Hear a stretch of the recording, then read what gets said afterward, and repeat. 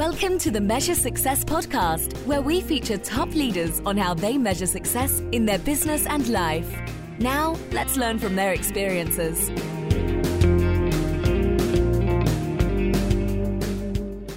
Carl J. Cox here, and I'm the host of the Measure Success podcast, where I talk with top leaders about effective strategies that inspire success. This episode is actually brought to you by 40 Strategy, and at 40 Strategy, we provide strategic consulting to help organizations realize and achieve their dreams.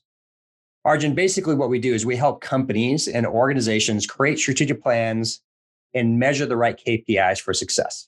Unfortunately, we found that most organizations only spend about 2% of their time, or about 40 collective executive hours, on actually trying to figure out and build their effective strategy. And I don't know about you, Arjun, I think that's pretty crazy. Wouldn't you agree? Absolutely. So at 40 Strategy, your success is our passion. That's why organizations call on us to help. We not only come up with strategy and proven practices, but we take evidence that Harvard Business Review has already figured out. When you focus on the right key performance indicators, you can actually triple your success. And who wouldn't want that? So with that, we encourage you to reach out at 40strategy.com, or you can email catch, like catch a ball, at 40strategy.com. And with that, I'd like to have a shout out to a mutual friend of both of ours, who is Becca Komar. Becca Komar is the host of the Follow Your Heart podcast, and she is also a wellness coach.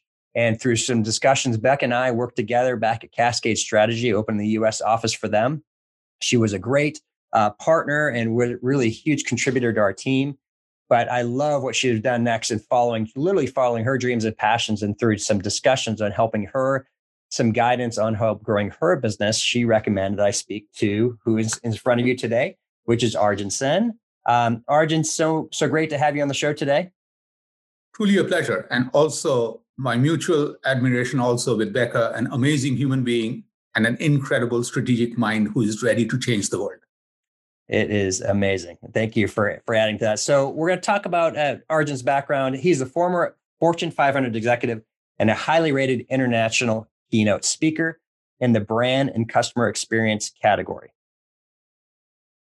He has impacted significant brands ultimately to help them to win big. At Papa John's, he led the 3,000 restaurant chain to 4 years of record growth. He's currently the CEO of Zen Mango. He has made incredible impacts on major restaurant, service, retail, nonprofit, and sports brands on a global basis. Arjun is an acclaimed author of the book Customer Karma, and he must read for anybody who is in the customer service business. His upcoming book, Feeling Business, is set to be released later this year in 2021.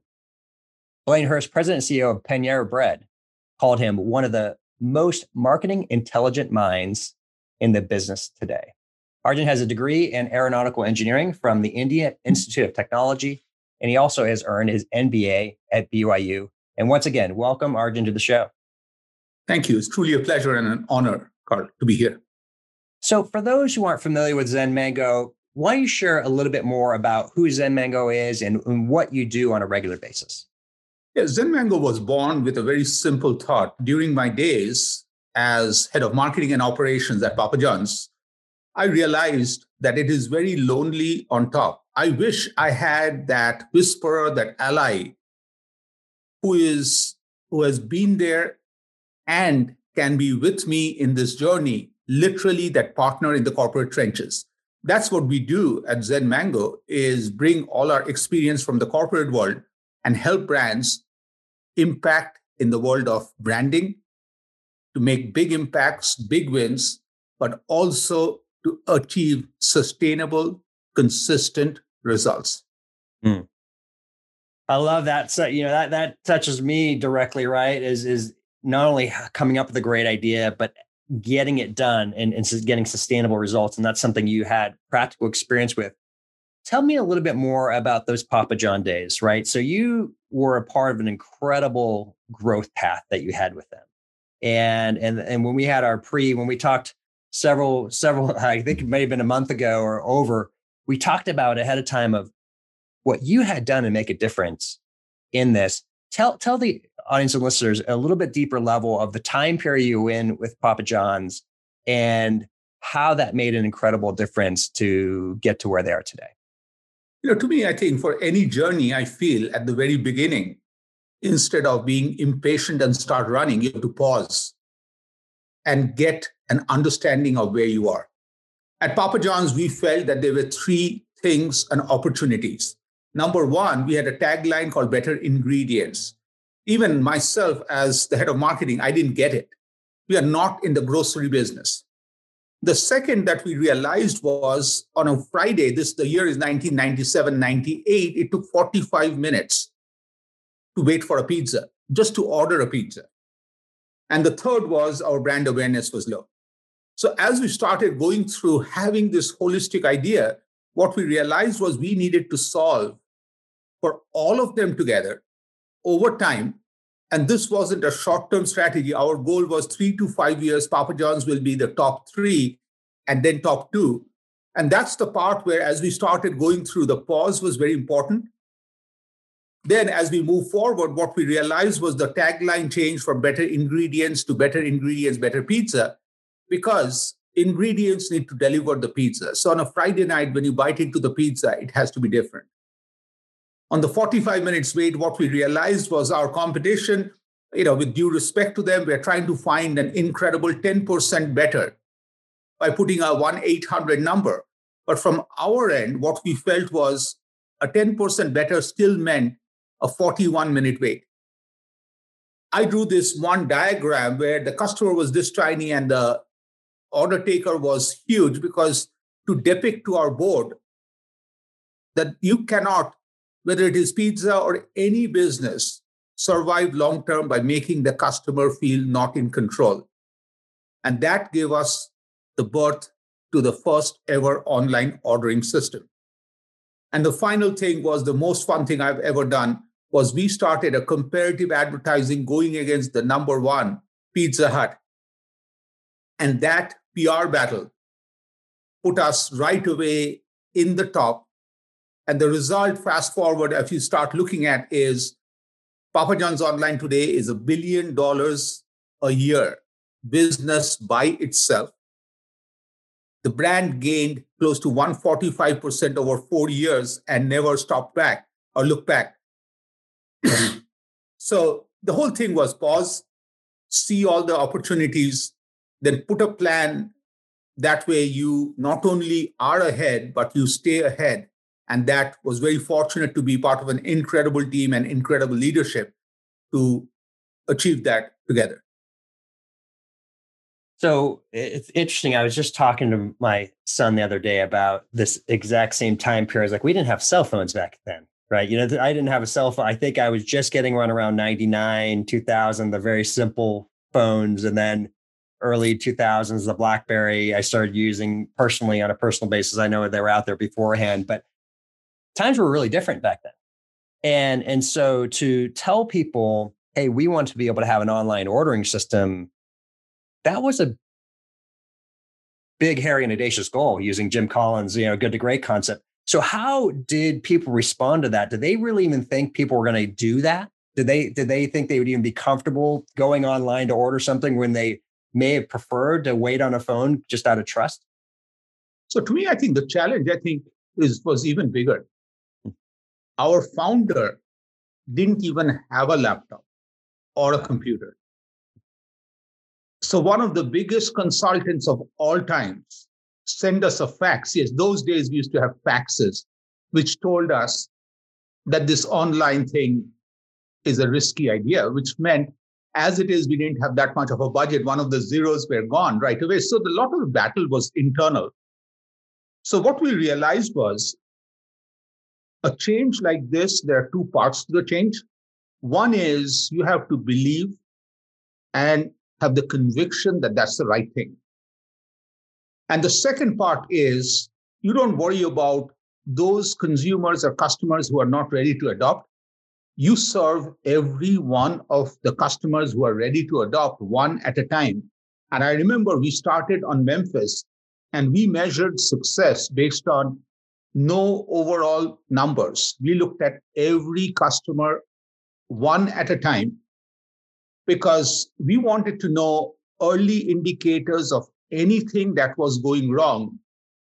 Because with 100 orders, if we know what was wrong and fixed it, when it became millions of orders, we would be in a right position. So the whole thing was internally accept the fact that not everybody in senior management will be aligned, to stay true to the conviction. And number three was measure success one customer at a time. And that one customer at a time, I feel, is a very important concept for all of us. However big we become, we always collect money from one customer, one client every time, which means being present, serving that customer, and having KPIs at an individual level is very important. So I love that concept that you talk about focusing on an individual basis, right? There's this, it's easy to take a net promoter score, right? This is the most common concept we have here today. And boy, if they give us a 9 or 10, we're good, right? And if they have a 7 or an 8, we're going to attack it and figure out what happened wrong with that. If those who are familiar with the net promoter score process, but you took, I mean, this is still not a small company back then, Papa John's. Nope. And you're saying you're actually going through and making sure that each person who's going through the process of learning how to order online, you are tackling each of these perspectives. How did that seems pretty overwhelming to me? How would you actually get all of that data and just start making fixes where you can actually permeate that throughout the organization of this is what we're going to do later on? So to me, I think what was important was there was this one individual who I would never forget. His name is Gary Brunsman. What Gary Brunsman taught us was he was head of customer service. He taught us that operationally we won't be perfect at the very beginning, which means he had a backup process. Every order, when it was placed, Gary and his team's job was to make sure that it was in the POS system of the restaurants, and they checked every one. And if for any reason it didn't work, they would put it in. So it was the backup that we had allowed us the time to get to the highest level of efficiency, because otherwise, if customers felt that we were not delivering, because think, if I take you back and your family, you ordered a pizza. You only will know in 40 minutes or 30 minutes that your pizza didn't make it to the system. And by that time, it's too late.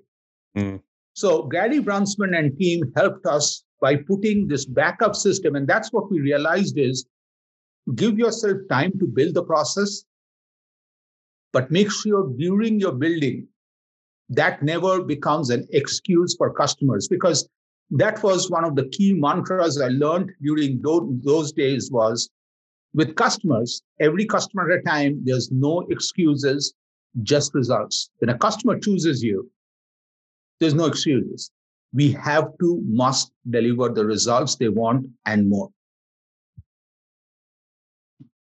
I love this. I absolutely love this. I love the concept behind this and helping to understand the personal interactions, even with a really large company. If we don't gain trust one customer at a time, they will not adopt these new systems. They will not gain confidence with this. But the results spoke for themselves, right? You did learn, you grew tremendously, and it has helped put you in a position where even to today, right? Papa John's has had such an successful run. So want to be careful with this, right? Because I don't want you to give anything that's proprietary, but let's talk a little bit about maybe some other, now moving into your consulting business that you have here today and helping out organizations with. Give me some concepts where you've taken that same concept of, hey, we were going to measure something big, but you wanted to go smaller, right, to create the big changes. Can you give an example of somebody you worked with where you had to work through some of those same challenges and what obstacles do you have to overcome to get to there then? So to me, I think, a lot of the work, what you do and I do is somewhat similar. There's an overlap. Is anytime with any brand, we just look at the very beginning, what is your actual customer or consumer valuation? It's the equity that you have with your customer when you go to sleep tonight will define your success tomorrow. And then we start pushing by saying, what are the true potentials? And once you look at potential, it's a very simple discussion. Me asking you, Carl, so where do you want your business to be? And you are a smart person. Then the coolest part of what I do is I don't find all the answers. I ask the questions. And then I ask you, so Carl, this is where you are. This is where you want to go. What are the barriers? What stops you? And then the cool question to ask is, knowing some of these barriers will happen, what plans do you have to overcome that? Because without a plan ahead of time, every problem becomes a crisis. I'll give you a totally random example. Okay? My wife works for United Airlines. She works odd hours. So my request to her is every time when she's done working, whether it is 12 o'clock or 1 o'clock, I request her once she gets into the car to call me. I tell her, I love you. I want you to be safe, but can you please put the GPS on with traffic? Because when she's somewhat tired, I don't want her to worry about ahead of time some traffic at the road, because late night, if there's a construction, she'll get stranded for an hour. So having that plan ahead every time is very important. And then the fun part is, in this journey, we always come up with a one domino. The first domino, once you touch that, everything else falls in place. I'll give an example of a private school in Denver called Aspen Academy. Amazing school. I fell in love with them because they have best practices from schools all over the world weekly. So my wife and myself, we pretended that we have a 5-year-old. We went and attended their open house, and the presentation was boring. It was a 2-hour presentation, talked about 3-legged stools, and I just didn't get it. So I offered the founder by saying, hey, I want to help you because you're doing something amazing. And we came out with a 4-line story. Result is the enrollment for a private school that was at 74% is at a dangerous level, because anything below 75, you're losing money. 75 to 80 is break even. Over 80, you start making money. So right now they're at 96% enrollment. Wow. And the brand story, now visualize, if anyone, all of you are listening, even if you don't have a child, is you have a 5-year-old or a 4-year-old. You come to the presentation, Arjun introduces the founder as the following. Christina Scala used to work for this conforming school producing triangular, circular, square kids. Sentence 2, she quit because she felt there's a bigger purpose in life. Sentence 3, she was looking at this beautiful Colorado sunset, looking at the aspen trees, and realized that each leaf oscillate at its own frequency, but they're connected at common roots. Sentence 4, she said, that is what the vision of my school, Aspen Academy, is. All our kids will be connected by common values. They'll be better community leaders, family leaders, leaders of the world, but each gets an opportunity to blossom and be the best they can be. Christina Scala. What is so much fun is every first Monday, if I'm in town, I go there, parents leave with this hand gesture. Like, what we feel good is we created a Nike logo that gets through visually into the parents' hearts. And that's it. So I really feel for every brand, it's very important to pause, understand what your goals are, what are the barriers. In this case was the communication, and then find the first domino. In this case was find the one story. And again, going back to what you have been emphasizing all through is, at the end of the day, it is the KPIs. 74% enrollment was a business killer. And then the message has to be delivered to each parent one at a time, them doing the hand gesture. Then you get to 96%. And now the school has opened a new business, which takes the concept of the school, which is a second flourishing business. Again, 4 lines, one story, changed everything. I love what you said there. I had an experience of working with another. This was a charter school based in the Dallas area, And they talked about their most important thing to increase enrollment was the on-site visit. Mm-hmm. And what was interesting about it is they weren't tracking it at that point in time. And you just shared with me, that is the most, you could argue, is the most important part, is getting the buy-in of what you are about. What is your vision? And what you did is taking div parts, a simple, clear story, connecting the world around them to the school, to the kid, to the parent, right? You connected all four of those different pieces. And then you had a visual, right? That the actual were actively demonstrating to portray it. That's brilliant, of going around that. And then obviously you have to live that, right? So one thing is talking about it, then you have to live it. So give an example, maybe going back to the school, how do you get that? So we're living and it's an embodiment of, we are going to behave and act this way on a consistent basis. So here's something, it's not my idea. I learned it from Plainhurst, was our president at Papa John's, and then he went on to Panera. He told me and taught me that you need to stay humble, which means every week you must be a paid customer in your own business and your competition.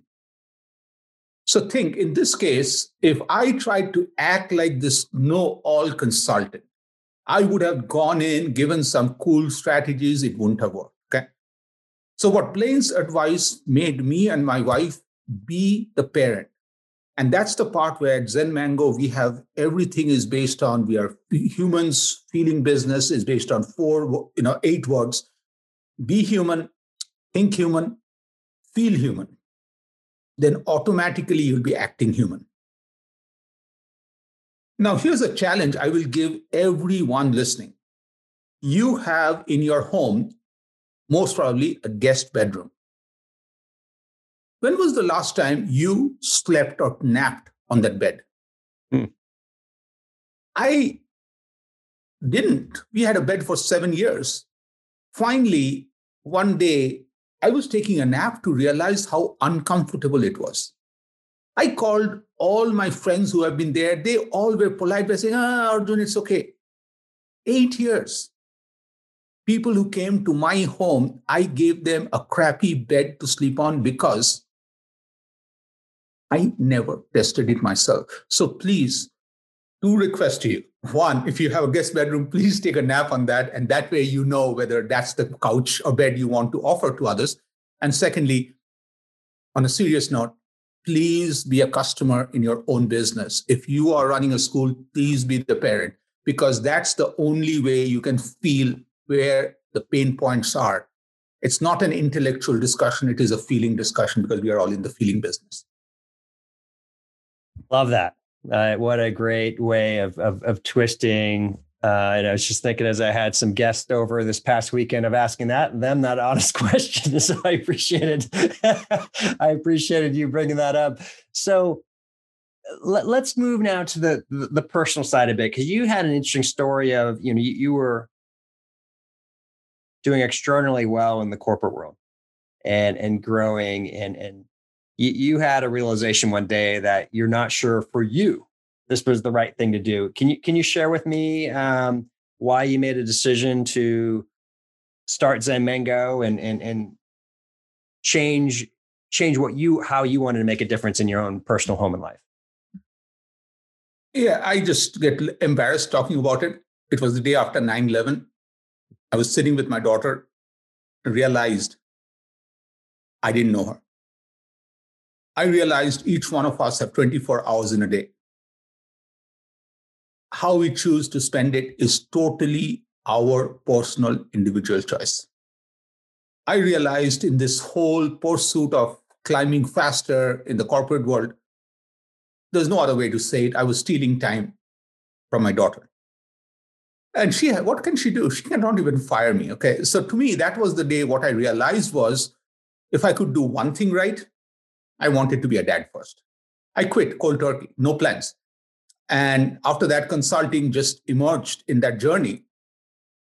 And When you talk about measures, what I learned was there are so many measures we have on the business side, but we don't put these measures on the relationship side. I realized as my daughter was going through middle school to high school that I used to make cookies for her before her finals. As she was in her junior year, I did the math that there were 6 more cookies left. And that changed me. I felt if I can make 6 cookies for my daughter before she goes to the world beyond, that better be special. And those KPIs in personal life, once I started finding more higher level of self-satisfaction, pleasure, like whatever you want to talk about is because relationship KPIs are so incredibly important.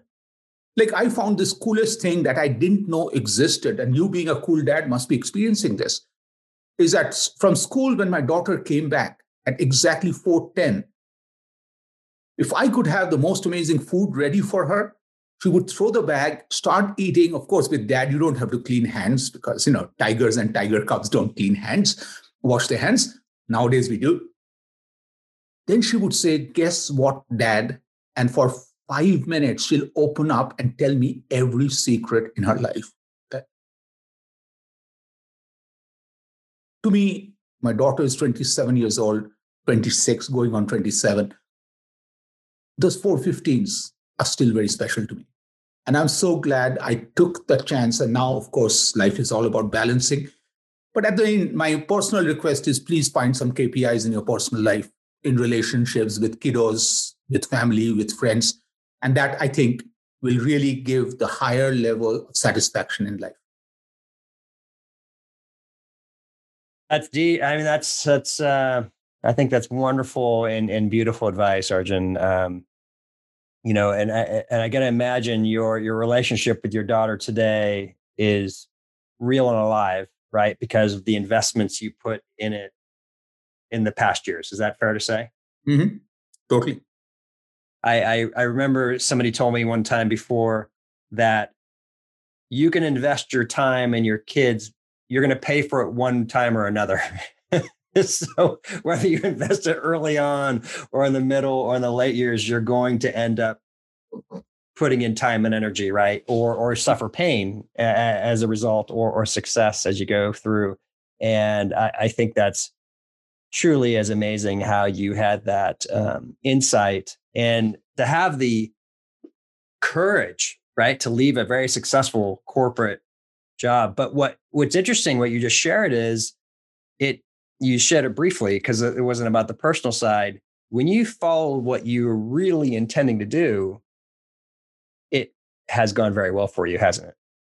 Yeah. And also, if you look at both sides have the same strategy. Mm.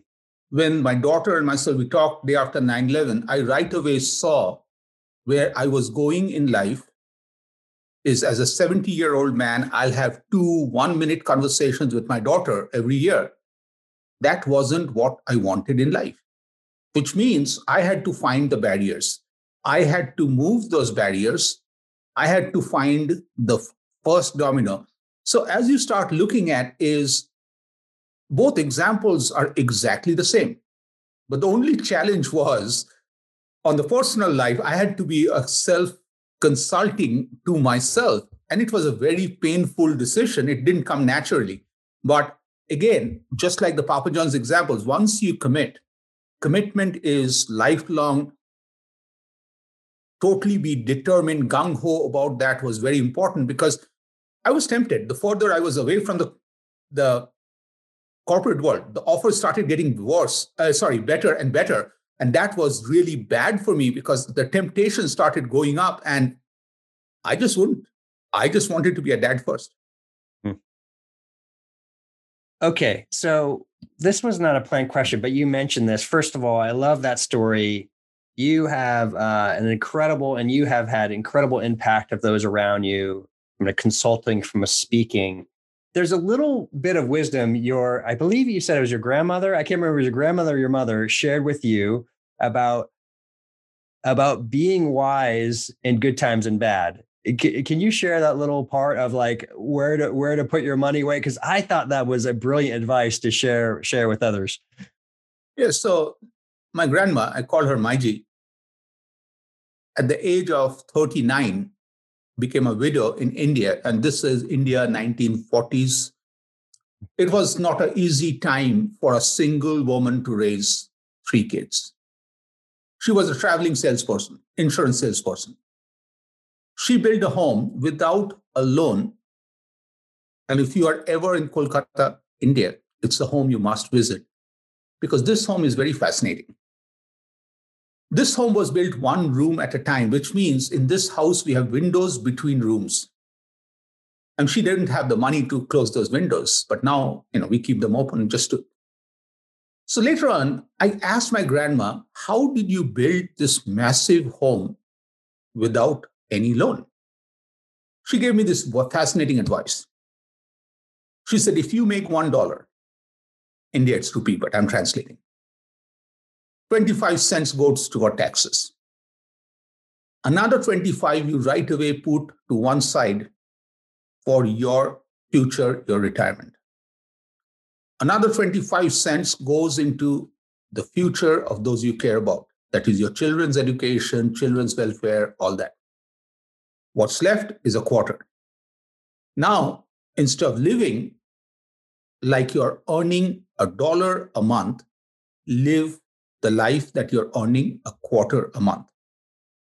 And this to me has been such a wise, amazing advice.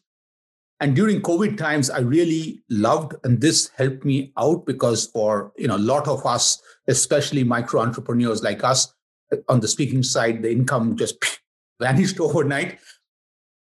But having the discipline of living a quarter life, not a dollar life, was very powerful. And thank my Maiji, my grandma, for that incredible advice. Not she gave, but she lived it. And seeing the house every time reminds me of what she did. That is wonderful wisdom that you shared. Arjun, this has been an awesome discussion. I believe everybody who's here is gonna appreciate this. What are some books that you would recommend for our listeners? Either something in the past or something recent that you've read that you encourage others to read? So to me, I just go back to some classics of all times. And again, 80s, 90s, these were the guys who I grew up. Al Ries and Jack Trout. Jack Trout has passed away. And they wrote some incredibly fascinating books. And one of the books I still always go back to is 22 Immaculate Laws of Marketing. What is fascinating is the book, you can pick up any book, any chapter. It's just like a micro nugget, micro story. And I love that writing style. I always go back to, Jack and Al always has me covered and gets me the wisdom that I go through. Of course, in recent time, a lot of great books have been written. Tipping Point is such a fascinating book that is there. And of course, my favorite book, which I still haven't got a chance to read, is, I forget this guy, Carl, what's his last name? He's writing this book. It's coming out soon by June, July. And I think that will be my favorite book, and not just me, for a lot of us. What's that book called, Carl, again? It's The 7 Cells of Success, How to Navigate Your Strategy with Purpose and in Uncharted Waters. And that is very, very kind of you to mention that. Of course, I do encourage you to read Arjun's books as well. And thank you for that. But that's the 22 Immaculate Laws of Marketing. That is a classic. And I really believe that those who are listening, if they haven't read that, there's these wonderful, beautiful books that you realize when you read it, 300 books were written based on that book. It's one of those real baseline concepts. So we have been here with Arjun Sen from Zen Mango. Where can people learn more about you, Arjun? Just go to zenmango.com. Zen, Z-E-N, mango, the fruit. That's it. Perfect. Well, all right. Arjun, thank you so much for being on the show today. I really appreciate it. This is truly a pleasure. Thank you again. And thank you to everyone else who's been listening to the Measure Success podcast, where we're wishing you the very best at measuring success. Thank you. Thanks for listening to the Measure Success podcast. We'll see you again next time to learn from the best. Remember to subscribe now to get future episodes.